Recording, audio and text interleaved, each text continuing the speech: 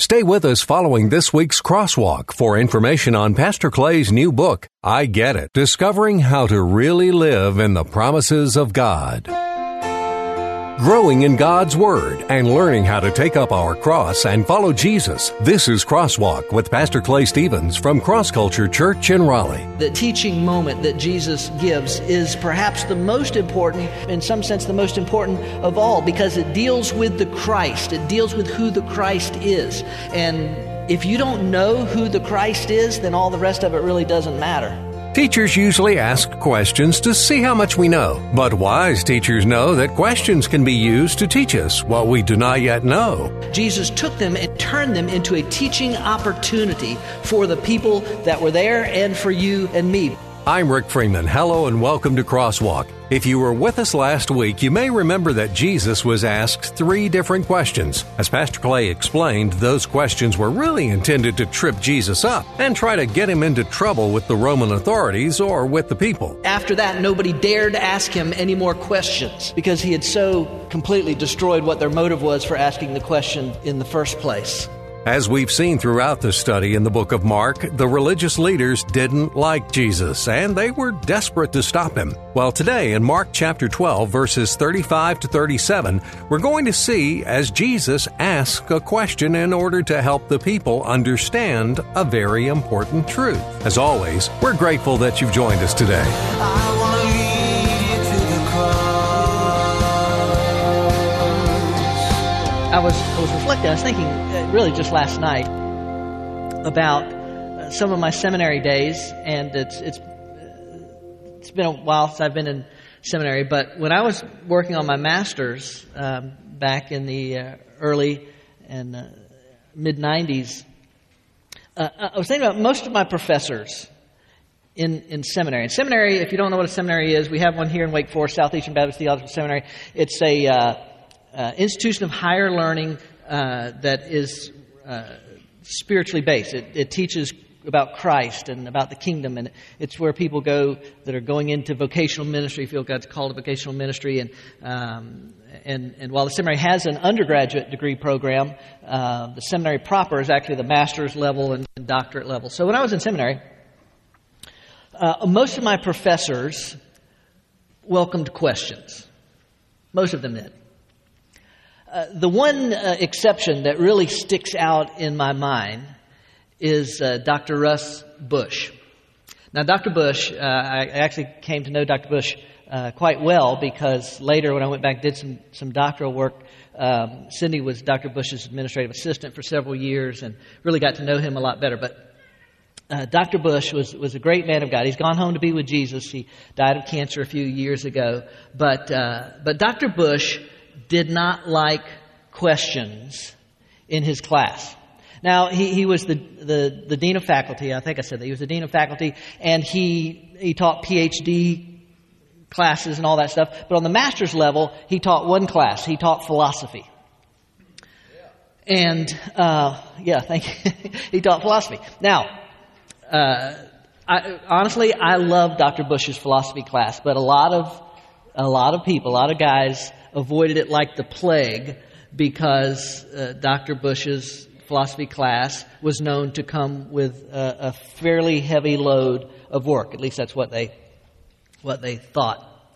But Dr. Bush did not like questions being asked during his lecture time. As a matter of fact, right in the syllabus that you're given, the first day of class, it said in there, please refrain from asking questions during the lecture time unless it is absolutely necessary. Now, everyone should have known what that meant. That meant do not ask questions.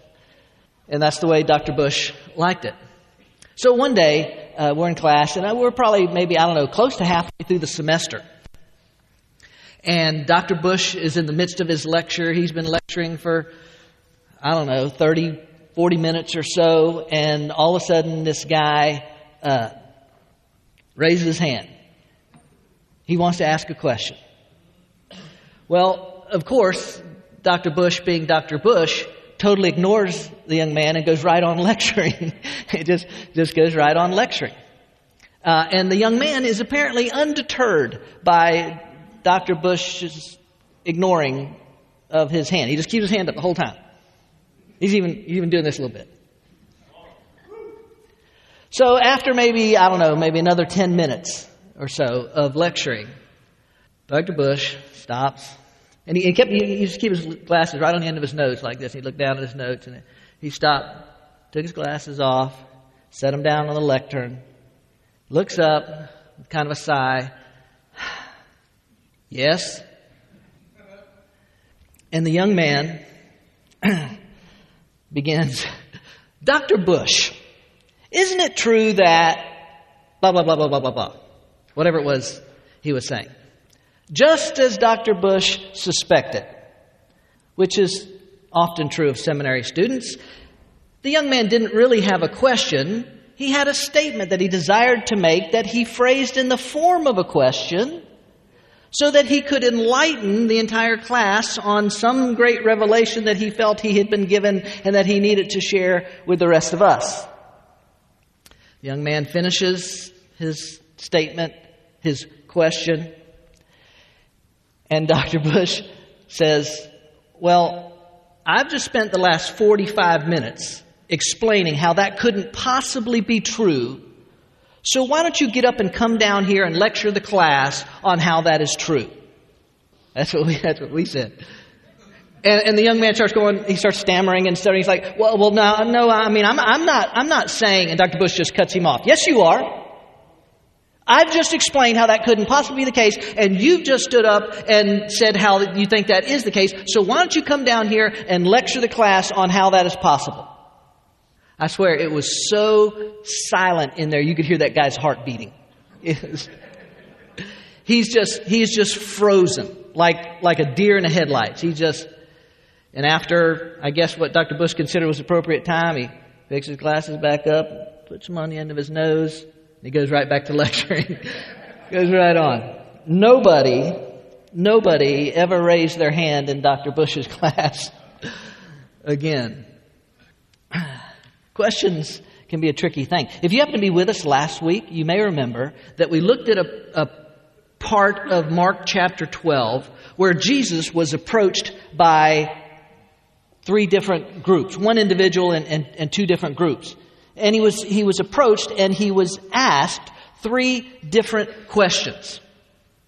And Jesus so perfectly and so completely answers their questions that when that part of the text finishes, it said after that nobody dared ask him any more questions because he had so completely destroyed what their motive was for asking the question in the first place.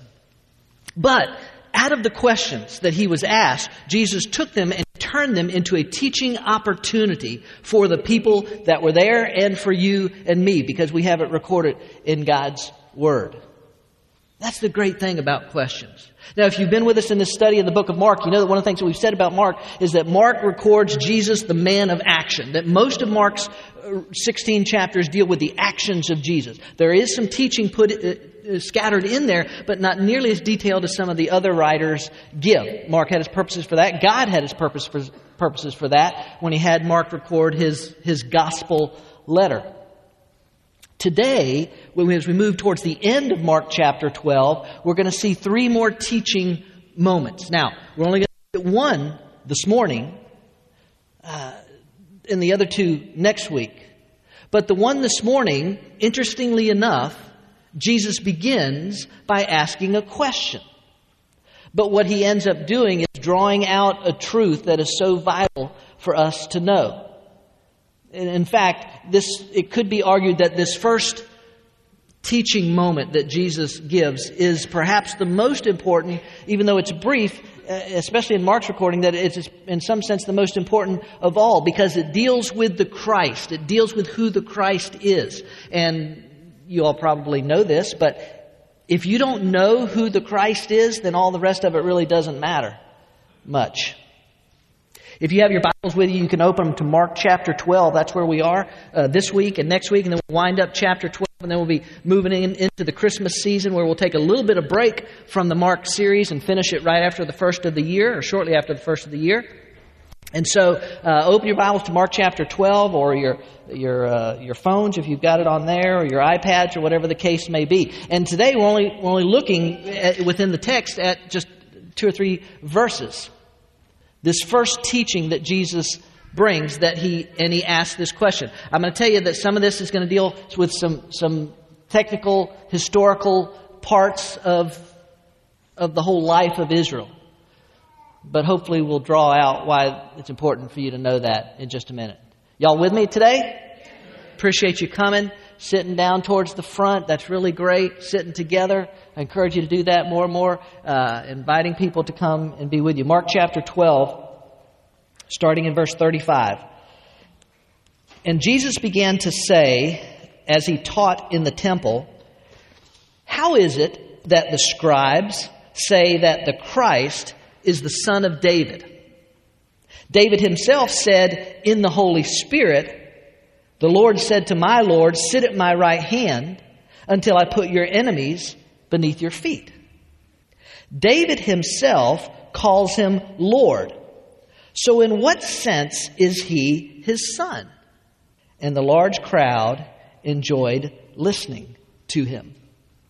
Father, this morning, again, I'm so grateful. As always, I really am grateful to be your messenger boy, and I ask that you take the truth of your word and apply it to our hearts.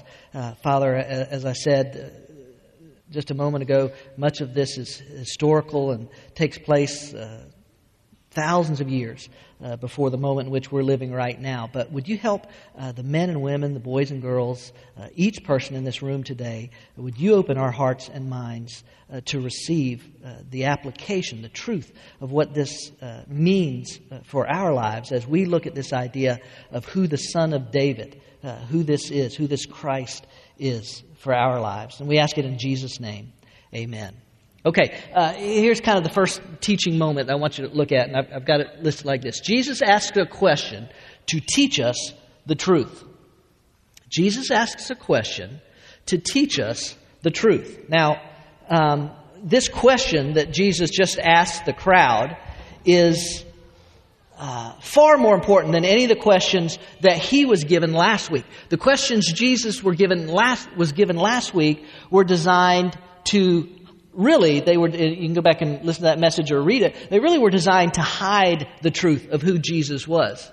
Jesus' question is designed to expose the truth.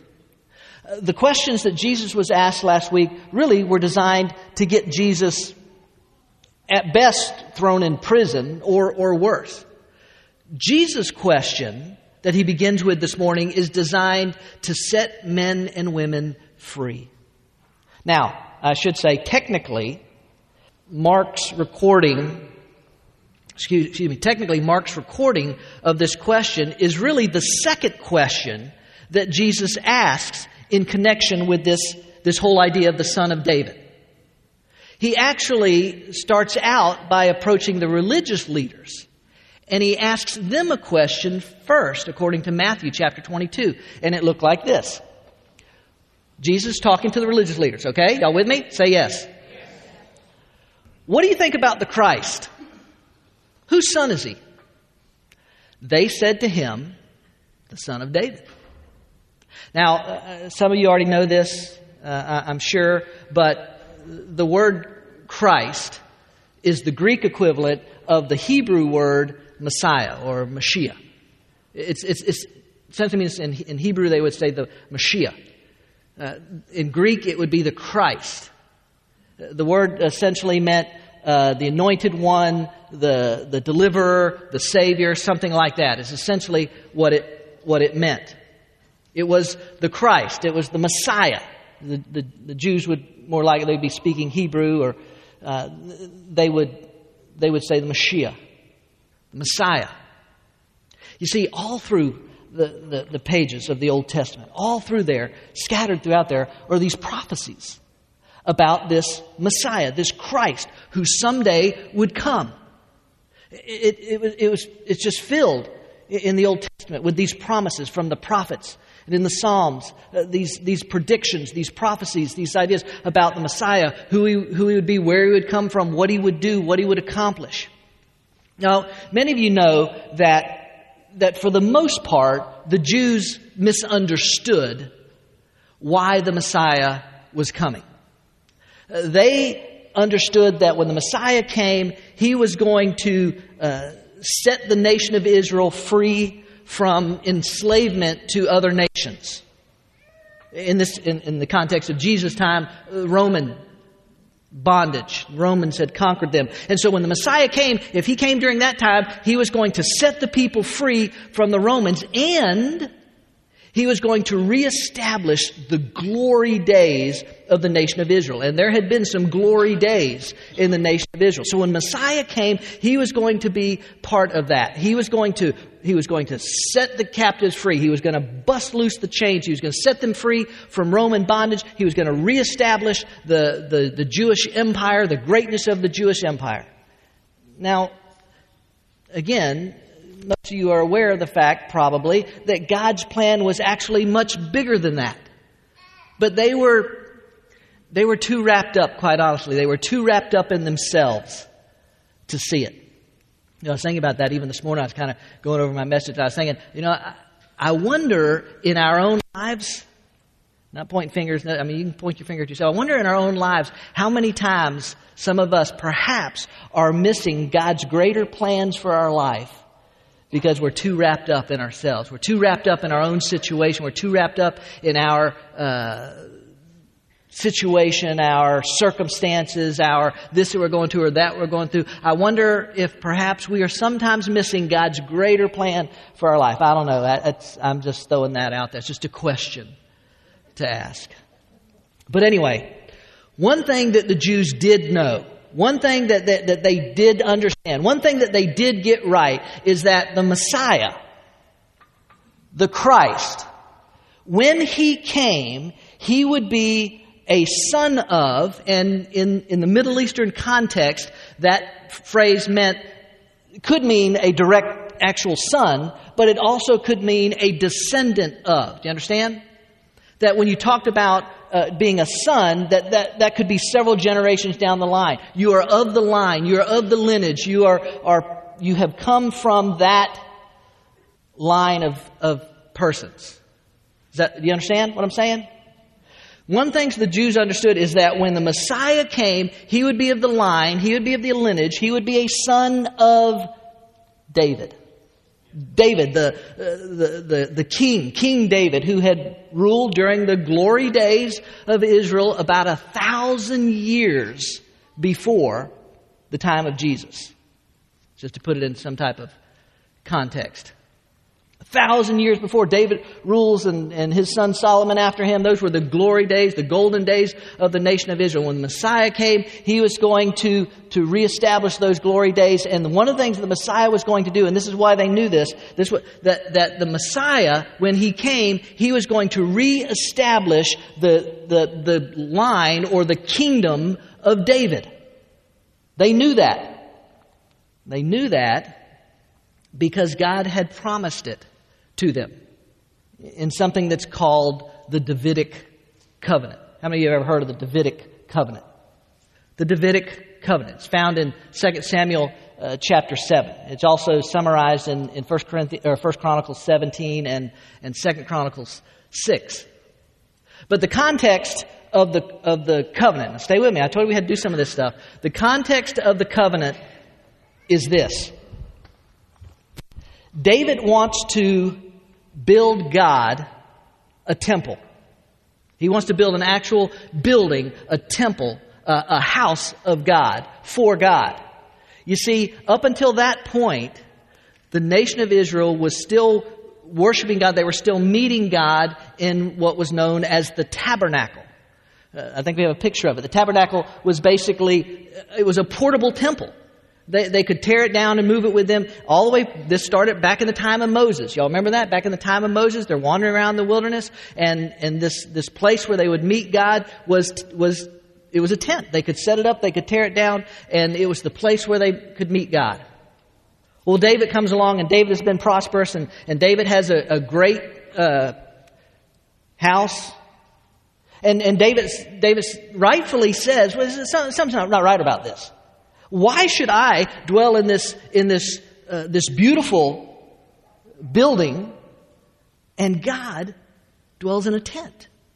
Now, you and I know that God doesn't really dwell in any man-made place.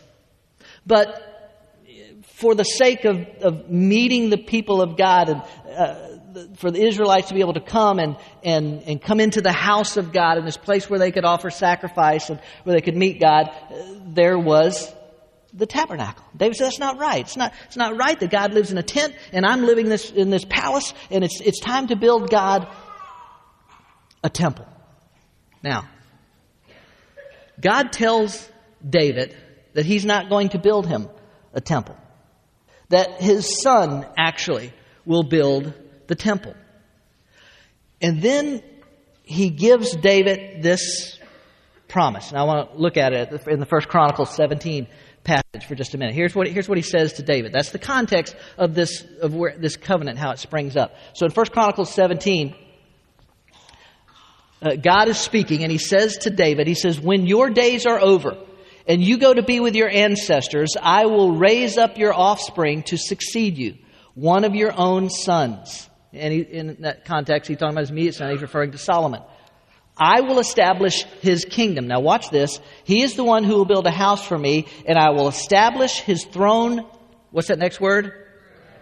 And I will be his father, and he will be my son. I will never take my love away from him as I took it away from your predecessor. He's talking about Saul. Saul had turned his back on God and gone into witchcraft and all that other kind of stuff. He turned his back on God. God said, I won't take it away as I took it away from your predecessor. I will set him over my house and my kingdom. What's that next word?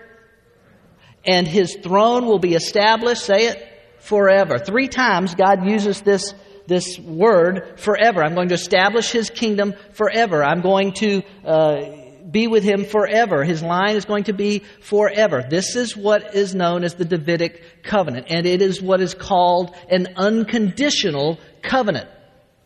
Unconditional because, well, David doesn't even ask for it in the first place. There's no record that David even asks for this. God simply starts speaking, and God gives this promise. And the promise comes with no strings attached. The promise comes with no conditions attached to it. God simply says, this is what I'm going to do, David. I'm establishing your line, your kingdom, beginning with your son, and it will be a line forever. That is the Davidic covenant. Now, I know some of you are sitting out there and you're thinking, if you're still awake, and I need to know this because, listen, you need to know this because you need to understand how amazingly perfect God's Word is and how everything fits together so precisely and so perfectly in such a way that nobody could have manufactured this, nobody could have made this up, nobody could have just come up with this on their own, that it demonstrates the accuracy and the authority of God's Word. And why does that matter? Because, ladies and gentlemen, all of life, in essence, is made up of choices. Choices that we make in life. We've even talked about that over the last few weeks as we've worked through Mark chapter 12. That's come up before. All of life is made up of choices. Would you agree with that?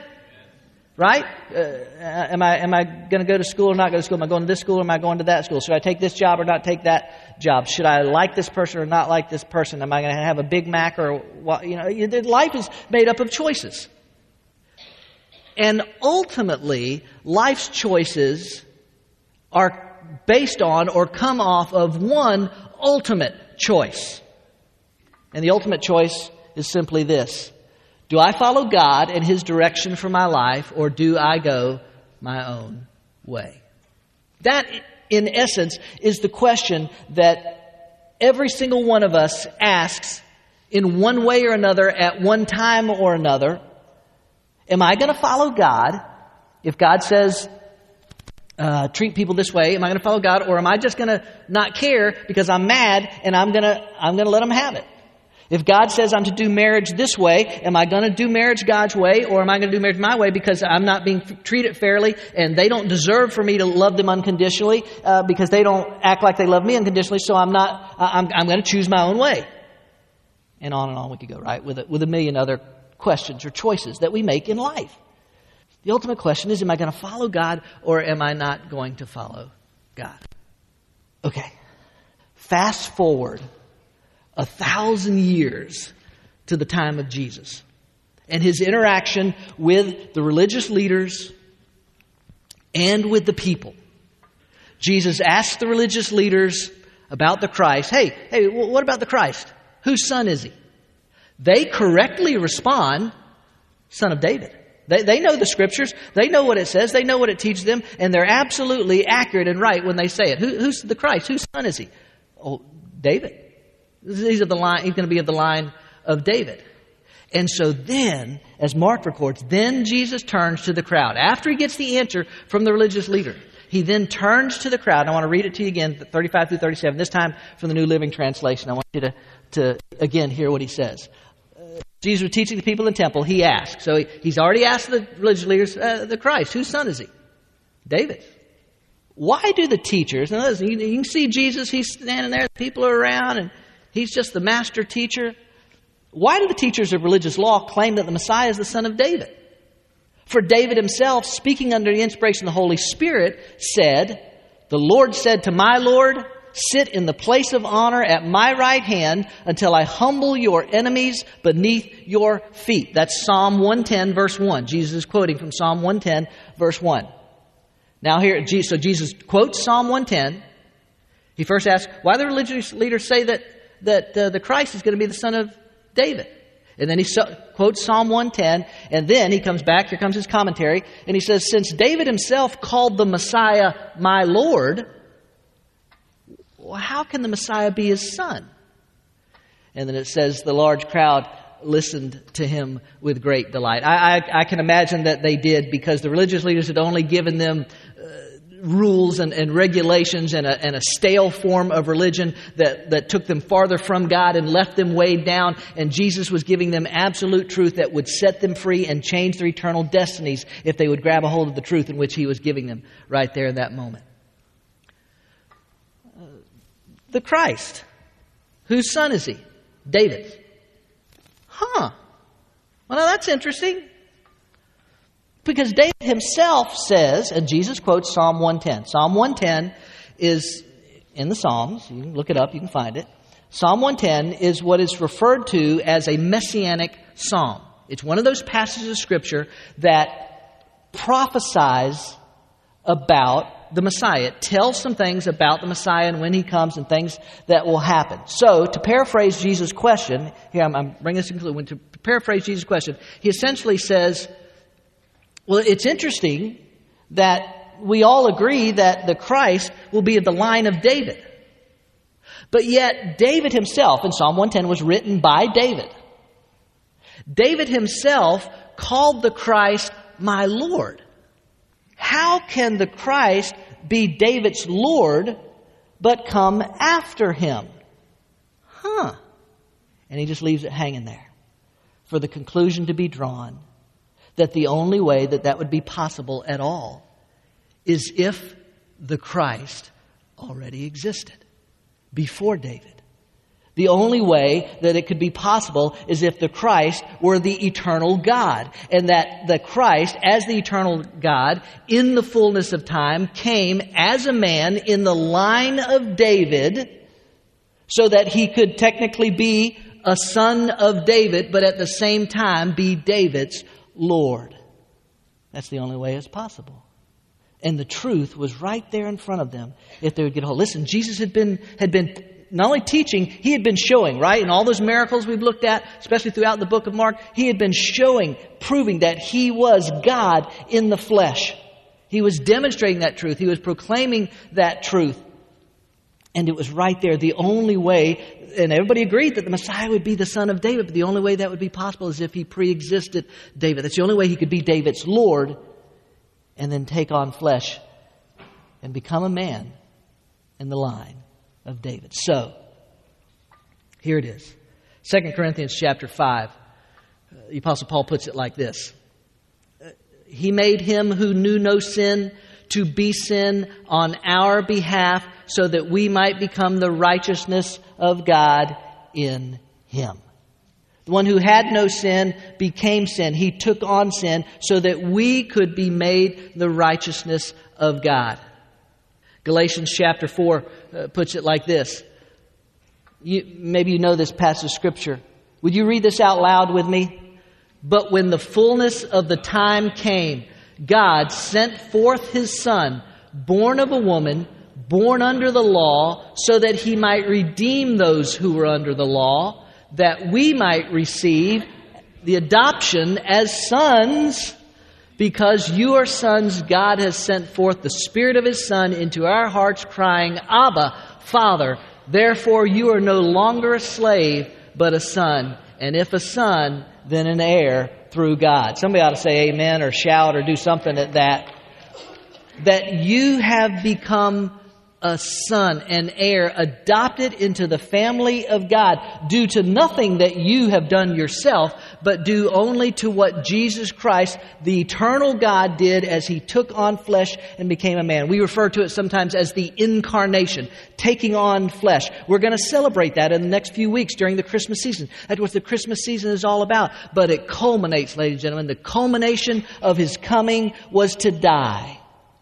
Jesus came to die. Jesus came, here it is, to bring that statement back up, Tyler. The Son of God became the Son of Man. And some of you know that was a favorite term that Jesus used for Himself. The Son of God became the Son of Man so that the sons of men could become the sons of God. That's what the Galatians 4 passage is all about. That because the Son of God took on flesh and became the God-man, it made it possible for the sons of men, that's you and me, folks, sinful, disobedient men, we could become the sons of God. Not in the sense that you understand, not in the sense that we become God, but as the text said in Galatians 4, that we are adopted into the family of God. And as Paul so beautifully brings out, and therefore we are heirs in the very kingdom of God as a result of what Jesus Christ has accomplished. That's the point, ladies and gentlemen. The Son of God became the Son of Man so that the sons of men could become the sons of God. And that is an unbelievable truth that should guard our hearts every day and fill our hearts with joy at that knowledge. Can I say to you here this morning, I don't know everybody. I don't know anybody who will be watching or listening to this message. But if you do not know Jesus Christ as your personal Savior, can I say this to you? You are invited to do so even today. That you can invite Jesus Christ into your life. Well, how do I do that? Really, I just put it like this. It's really just like, it's really this simple. You have to begin by admit your own sin. I'm a sinner. I'm a sinner. And I therefore come short of God's standard, which is perfection, holiness. And it is to admit your own sin. Second, it is to acknowledge that there is nothing you can do. In other words, you can't be good enough. You can't work your way out of it. You can't work it off. You can't pay for it. You can't give enough money. You can't attend church enough times. You can't work in some ministry area. That there's nothing that you can do to pay for your sin. Third, it is to accept His sacrifice. That it was His sacrifice on the cross that made it possible. And can I tell you something? That's where a lot of people stumble, because it requires that I humble myself after I acknowledge, man, I can't fix this. This is one mess I can't fix. I have to accept His sacrifice for my sins. And having come to that place where I accept His sacrifice, I'm willing to then to ask Jesus Christ to forgive me of my sins and to come into my life. Just say, God, I've blown it. God, I am a sinner. God, I'm separated from You and I deserve hell, quite honestly, God. But now I know that Jesus Christ, the Son of David, came in the fullness of time and He paid the sin debt that I could never pay, God. I want Him to be my Savior. If you don't know Christ as your Savior, you're invited just today, even in your own moment, and just bowing your head and acknowledging that and asking Christ into your life. If you're here today and you've already trusted Jesus Christ as your Savior, then in a moment you're going to be invited to commemorate, to celebrate That moment when Christ gave His life, when you take that bread, when you come down front and you break that bread, you're demonstrating His body broken for you. And you take it in with the full knowledge that every lash that was lashed, every bruise that was given, every smack that was given, every sin that was placed on His body, that it was done for you. And when you take that cup, that fruit of the vine, you are acknowledging that His blood was shed for you. And as you take that cup in, you are reminded that it is His blood and His blood alone that can cleanse you from your unrighteousness. If you're here today and you know Christ is your Savior, and as far as you know, you're living as best you know how, you're growing in this thing, but you're trying, there's no open rebellion or open sin in your life, then God's invitation is for you to come down in a few moments and partake of the Lord's Supper. If you're here by yourself, and please feel free to come. If you're here as a couple or as a family, you come in just a moment. But it is the Lord's Supper, as I always remind people. It doesn't belong to cross culture. It belongs to the body of Christ, to the church. And all those who know Christ are invited to come. If you're here and you're, I don't know about this, or I'm not sure, listen, don't get up, don't come. If you're not at peace with that. But today, what we do, and we've done this traditionally on the Sunday before Thanksgiving, we always do it on the Sunday before Thanksgiving. We're acknowledging that we have so much to be thankful for. Greatest of all is the fact that His body was broken for me, His blood was shed for me. Well, on this Sunday before Thanksgiving, we're thankful that we could participate today in the Lord's Supper together as a church family. The Lord's Supper is an ordinance that helps us to keep grounded in the reality that we owe everything to Jesus. It was His sacrifice that made our salvation possible. As Pastor Clay reminded us today, the Son of God became the Son of Man so that the sons of men could become the sons of God. Our adoption into His family was made possible only because of His amazing grace. Hallelujah! What a Savior! We're glad you joined us for this week's Crosswalk. Pastor Clay is the author of the book, I Get It, Discovering How to Really Live in the Promises of God. My prayer is that God would use it to help some people understand a few things about what it really takes to live in the promises of God. God wants you to live a life of peace and purpose and meaning and hope and fulfillment and contentment. He wants you to live a life without fear and without anxiety. Many people at some point in their lives feel disconnected with the type of life and faith that they read about in the Bible and what their lives look like on a daily basis. What is it that we're missing? What is it that we're not getting? If I'm not really living in the promises of God, why is that? That's what this book explores. I Get It is available online in electronic versions for the Nook and Kindle, as well as paperback form from Amazon.com. And ask for it by name at your favorite local bookstore. You can go in bookstores and just say, hey, have you got a book in here entitled I Get It from Clay Stevens? They can order this book out of their catalogs that they get. Get your copy of I Get It today. Discover the promises of God and the steps you need to take to get it. And join us here each week online for another Crosswalk message. God has invited us to know Him through His Word, the Bible, a perfect record of God's revelation to man and applicable for every area of our lives. And if you're in the Raleigh area, we invite you to be a part of Cross Culture Worship. We meet at 10:30 every Sunday morning at the Leesville Road High School, a mile and a half south of I-540, exit 7. We're a church, but instead of religion, we're about relationships. And instead of rituals, we practice realness. Our desire is to be used by God to show people that a life built on the finished work of Christ on the cross is where you'll find what you're looking for. I'm not the water, I'm not the bread, but I know the place where your soul is fed. So hungry and thirsty, come and be blessed. I want to lead you to the cross. I want to lead you to the cross. I want to lead you to the cross. Cross Culture Church, taking the cross to our culture and taking our culture to the cross. Visit us online at crossculturelife.org.